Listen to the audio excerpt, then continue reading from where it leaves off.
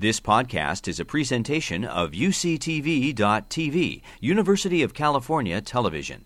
Like what you learn? Help others discover UCTV podcasts by leaving a comment or rating in iTunes. My focus today is really on, from the standpoint of a psychiatrist and really a psychotherapist, how do we deal with challenging times? And my particular modality is something called acceptance and commitment therapy, which really focuses quite a bit on bringing a willingness to have our experience and values, connecting with what's important to us in challenging times. Now, I don't have to say too much about what is particularly challenging about this last year. There's a meme that's been going around, which I think speaks volumes, which is something like this. And I'll save my commentary, but I think that in particular, 2020, for a variety of reasons, this is occurring in the standpoint of COVID, but multiple other reasons have brought up a level of uncertainty, of challenge for families of all form, for people of all ages. And one of the things that's particularly oftentimes in challenging times, although we will latch onto or we focus on what's happening that's difficult, it's often the uncertainty that accompanies the circumstances that really provokes anxiety and distress. In challenging and uncertain times, particularly like the last year and what we're still going through, our minds are really provoked to predict and avoid danger. And it's almost an automatic response of the human mind. When we're faced with uncertainty, when we're faced with unexpected and unpleasant realities, the mind almost kicks into a place where it tries to figure what's going to happen next, what's the danger, and how do I avoid that? And this really is our evolutionary heritage. There's nothing fundamentally wrong about that. Our human ancestors and the species actually that predated us survived because of this predictive function and this natural bias towards trying to predict and spot danger. The problem isn't that we do that. It's that, in fact, our minds are so good at doing that we're rarely aware that it's happening. It really can be an almost automatic function. I'm going to talk a little bit about how acceptance and commitment therapy approaches this aspect of the mind. But it's sort of the water that we swim in. Many of you may have had a story attributed to David Foster Wallace, who was giving a commencement address where one fish says to two younger fish, "Morning, boys, how's the water?" And the one fish looks at the other and says, "What the hell is water?" Right? So that it's so ubiquitous, this function of the mind, our ability to sort of think what's next, that we often don't realize it's happening. And particularly in uncertain times, that can leave us with this predictive function feeling out of control. And so I'd like to frame what I'm saying with a quote by Viktor Frankl, who is a psychotherapist, who was actually an Auschwitz survivor and wrote a book called Man's Search for Meaning. And this quote, I think, is a very powerful place to stand. Everything can be taken from a man or a person, but one thing, the last of the human freedoms, to choose one's attitude in any given set of circumstances, to choose one's own way. And this is an individual who really actually found meaning and wrote about the importance of connecting with meaning and values in really probably the worst of unimaginable circumstances in a concentration camp. So it speaks to the fact that even when we are out of control of our circumstances, there is a function that we can come back and ask ourselves, what in this circumstance is important to me and how do I relate to that? Just in a nutshell, what is acceptance and commitment therapy? And it really essentially asks the question, how do we create a rich, full, and meaningful life while accepting all the pain, whether that's physical or emotional pain, that inevitably goes with it? And that involves bringing a willingness to hold our internal experiences, all the sensations, all the emotions, while making and keeping behavioral commitments that reflect our personally held values. In other words, given everything that we're feeling, how do we still identify what matters to us and move in that direction? So I want to say something about this word values in terms of how we think about it in acceptance commitment therapy, because values really, we're talking about desired personal qualities of being. Now, values often have a kind of moral overtone to it, and they're not goals. So we can think of goals as stops on the way, whether we have academic goals, whether we have relational goals to have a partner, whether we have work goals. Those goals are just expression of our values. Values are what make the goals meaningful, but they're not the goals themselves. Values are not rules, right? Values have a sense that they're being chosen and expressed, not followed. So even though many values may align with personal, religious, or moral principles, they're not fundamentally given by that. They're chosen. They're what we hold as dear and important to us. And they're not desired states of others, right? It's not about important that I be loved or I be respected. They're really qualities of personal being, that place that we can come back to in ourselves, no matter what's happening around us. As I mentioned earlier, values are really what gives life meaning. And values can be expressed in any circumstance, right? That's why it can, in the setting of illness, in the setting of school closings, the social distancing that we've all had to be with over the last year, these things may constrain how we express our values. In other words, we may need to give up some goals. Some goals may not be available to us, but we can still create new goals based on our values, right? Values underlie that deepest response to the question, how do I want to be about my circumstances? But why is life so hard? Even in the best of times, we know people and us ourselves, we sometimes feel we're suffering or it feels like a struggle. And from the perspective of ACT, acceptance commitment therapy, human suffering is not a distinct pathologic state. It's not that like when we're normal, everything's fine, and then suffering means there's something wrong or that's abnormal with us, right? Suffering really arises when there's two fundamentally normal processes of the human mind that go undistinguished. These things that the water that we're swimming in and we're not aware of the water. And that's, to use some technical terms, cognitive fusion and experiential avoidance.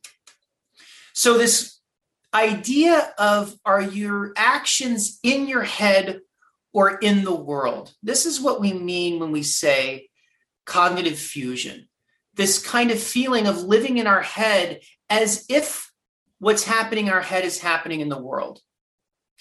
And then we can ask, are behaviors primarily about moving towards what matters or away from something that's an unwanted experience? So in this graph, if we really think about those two questions, in the domain of experience, we can be down at the bottom, there's mental experiencing, all thoughts, feelings, stories, judgments. And then there's the five senses experiencing, the being in the world, the out there, what we can touch, what we can feel, what we can speak. And then there's the direction we're moving. Are we moving away from what's unwanted, or are we moving towards our values? Right? So to put it in clear terms, that mental experience includes all that future tripping, all that predicting the future. And oftentimes, in the context of challenging times, we end up here in this lower left corner, where we end up in our attempts to predict the future and avoid danger. We're sort of in our heads and we're imagining what's next, and we're imagining everything that could go wrong and how we fix it. And although that's a normal function of the human mind, that often leaves us moving away from what matters to us and out of actually contact with what's in front of us in the moment. In other words, cognitive fusion is this way in which we can relate to thoughts, mental images, memories, and personal narratives as qualities like of the self, or direct reflections of the truth. I should have said that truth with a capital T, rather than mental events that are happening in our mind. And again, this is a human universal, and it really is the source of the power of language and symbolic representation. So there's nothing pathologic about cognitive fusion. If you've listened to a good storyteller, simply by their words, they can transport us and bring us into the feelings, the images of a world that they create in their speaking. And that's beautiful. And that's wonderful. Right? So cognitive fusion underlies the capacity to have fantasies, to have dreams, to envision futures that inspire us, that move us. But it's also a route to suffering, right? Because it's also in cognitive fusion that we can re-experience painful histories. Even when it's gone, even when it's past, we can still relive it in our mind. We can pre-experience dreaded futures in these times of uncertainty. Our mind can imagine, well, what's next? What's going to happen next? And then suffer through that as if we're living through it ahead of time. We can relate to interpretations about ourselves and the world as if they're the truth. It's hopeless. The world's messed up. I'll never achieve my goals. And we live like that opinion of the mind is actually an objective truth. And we can end up substituting mental ruminations for behavioral engagement. We can actually worry about something as if we're doing something about it. And I don't know how many of you look at The Onion, which is a sort of a humorous news site, but I've actually given this clip to my patients at times, and there's a little political bent to it, but it was very relevant for many people I was seeing in November. The headline is, "A woman hopes she did enough worrying to help the Biden campaign." And I won't read this word for word, but essentially it documents humorously an individual who deeply cares and is concerned about the outcome of a campaign, and yet has now living as if worry is action. Now, clearly a bit extreme, as a humorous news site would present, and yet it has a ring of truth that many people can find in. Right? So there's this cognitive fusion that even though we can create for ourselves fantasy, creative futures that inspire us, so too can that creation of fear, a feared future, start to live as real. Now, naturally, the other feature of the human mind is once we've identified a feared or dreaded future is that we want to avoid it. And it's absolutely normal for any human being or any creature to avoid pain. Again, very, very normal. And yet there's a quality in which when we avoid pain in an unworkable way, we end up being more gripped by it. And I use the metaphor of a woven finger trap quite a bit in my clinical practice because it speaks often to the way in which when we're trying to avoid something, that the effort of avoiding it and the attempts to get out of the avoidance actually leave us more gripped by it and more disconnected from what matters to us. So unworkable avoidance are those things that take us away from what matters to us. That can include, particularly in the last year, many, many people using any kind of digital distractions, whether it's YouTube or Netflix, social media. We can withdraw from others. And some of that we've sort of been forced to withdraw from others. In some individuals, it can look like using various substances in order to try to get rid of unwanted or unpleasant feelings. It can also look like resignation or sour grapes. Now, we don't think of resignation as avoidance, but sometimes if we feel thwarted in our goals, we can often decide that it wasn't really that important to us in the first place, or it wasn't really possible. And even doom scrolling, something that's come up over the last year where we end up looking deeper and deeper in the news, trying to find certainty. And again, that's an aspect of avoidance too, because quite frankly, most of us have to deal with deep levels of uncertainty. And so that attempt to go deeper and deeper in the news, even as it increases our anxiety, can be the mind's way of trying to avoid the uncomfort and discomfort of uncertainty. And yet all those things can lead us to become more disconnected from our values, what matters to us. So in any challenging situation, whether it's personal, interpersonal, at the family level, at a societal level, we have these thoughts and feelings that are evoked. And when we get hooked by what our mind says about these things, and we end up focusing on how do I move away from those feelings, that's what we call hooked. And yet, if we can step back and realize that we can hold thoughts and feelings that arise in a situation and yet move towards our values, that's really what is really the choice point of any challenging circumstance. So really, in the setting of what many of us have been dealing with, the question of eliciting values can look something like this. Given everything that you're dealing with, including all the uncertainty and all the unknowns, which minds very much resist, what way of being would leave you and those around you inspired and engaged? Now, values are highly personal, but this is an example of some of the values that either myself or my patients have had to articulate and bring forth in the last year. And, I encourage you as you reflect what matters to you can maybe resonate with these values or find your own, but they can include things like courage, perseverance, connection, contribution, creativity, love, community, patience, and there's many, many more. But what all of these have in common is there is no circumstance in which this value can't be connected and can be a basis for action. Right? It may look different than it would in times that seem perhaps less challenging, less uncertain. And for some values, for example, like courage, there really is no courage without fear, which is the willingness to face fear and take action.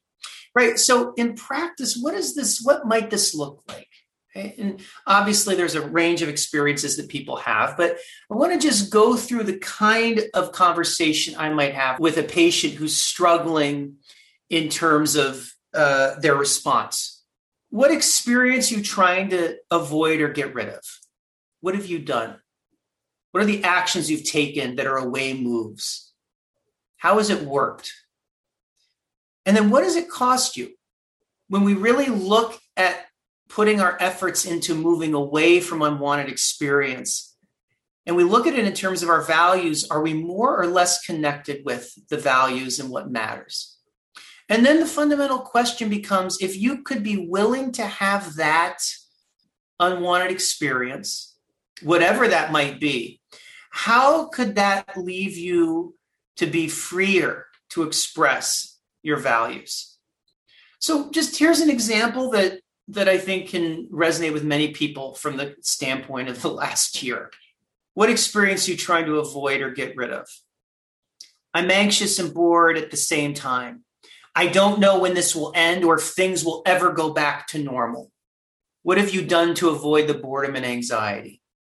I mostly just stay in bed and look at my phone. I alternate between going down news holes and watching cat videos.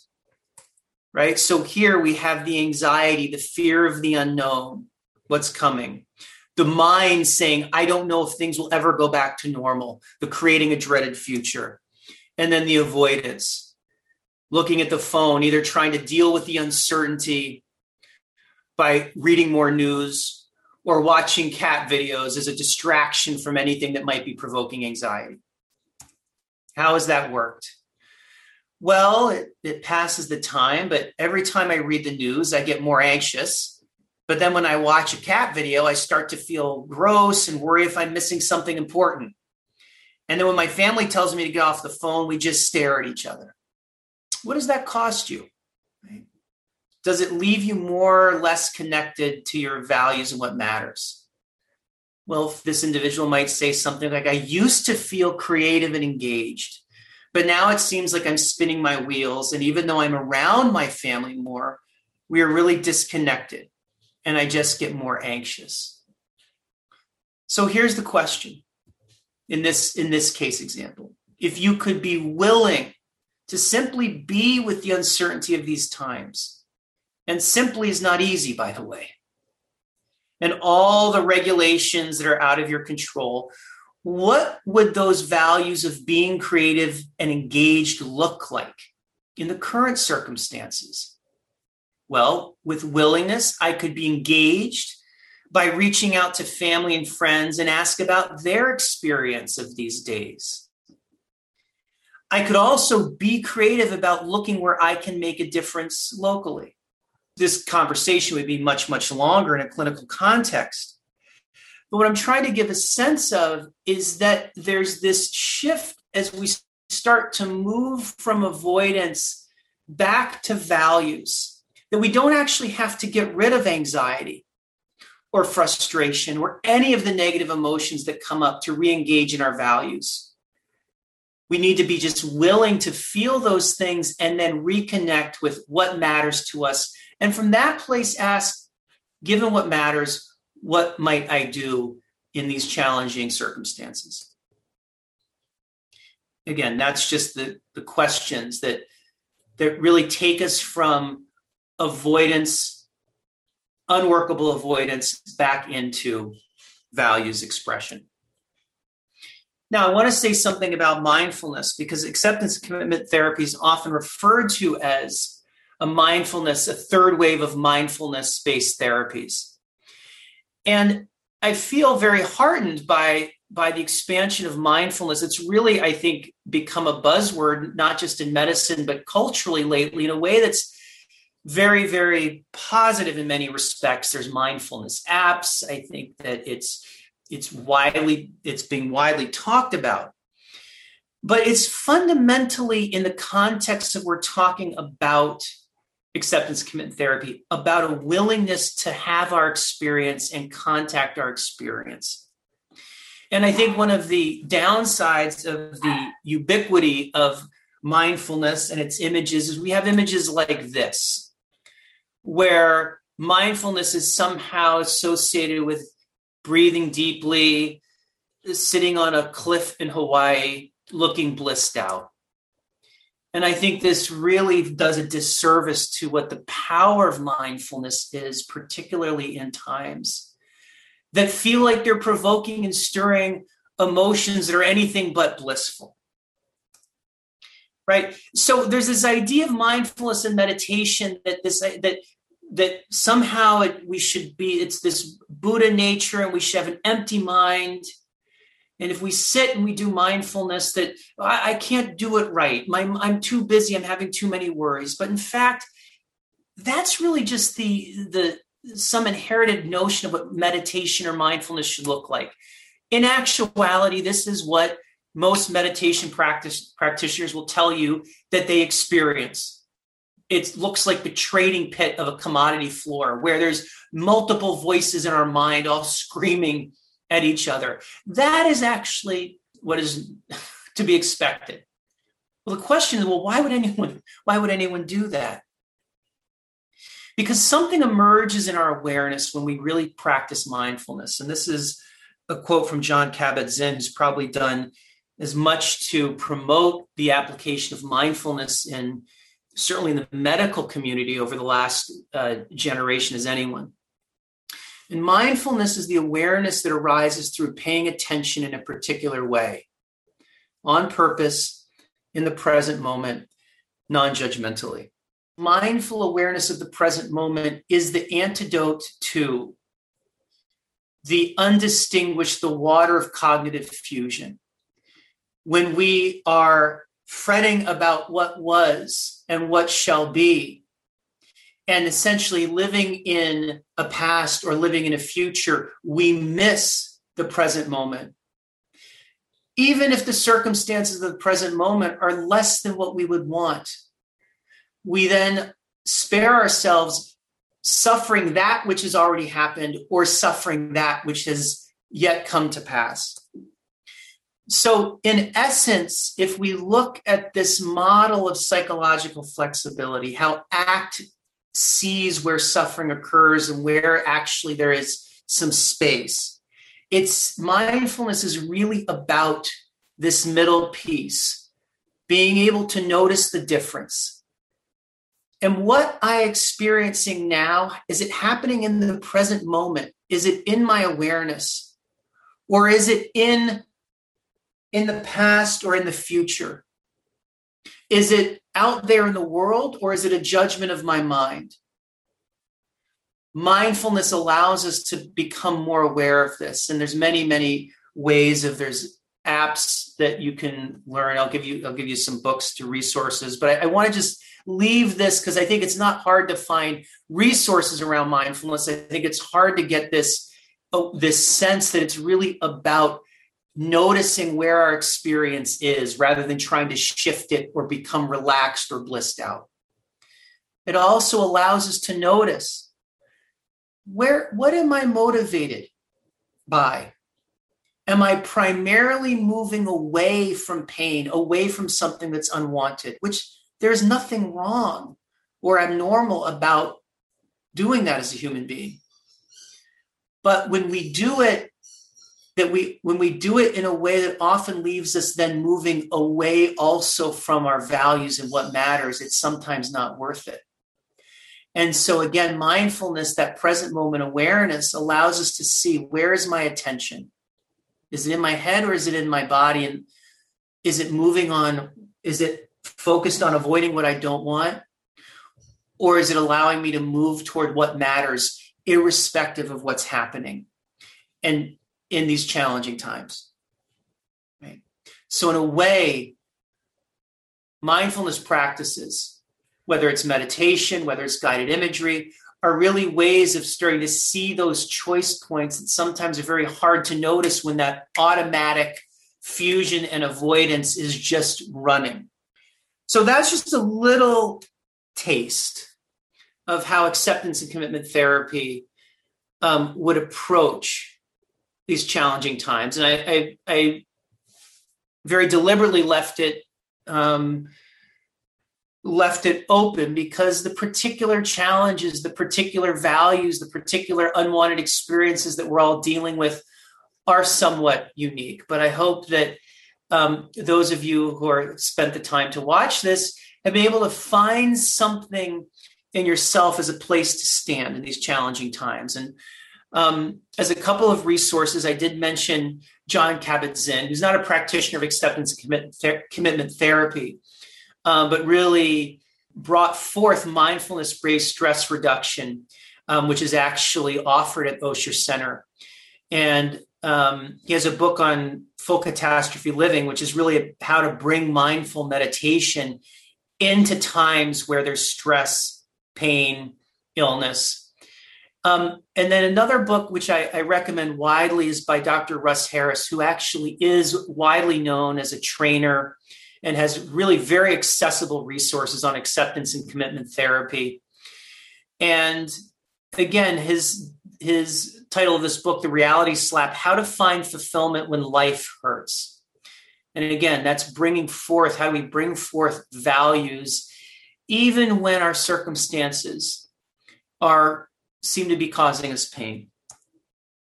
And then also a couple of resources, just more COVID specific, that are put forth by Dr. Russ Harris. He has a very specific ACT-based approach to COVID, and Face COVID is actually a mnemonic, and he has both a YouTube video and a open source PDF on bringing this approach of a values consistent willingness to skillfully manage the circumstances of COVID. You've been listening to a podcast by University of California Television. For more information about this program or UCTV, visit us online at uctv.tv.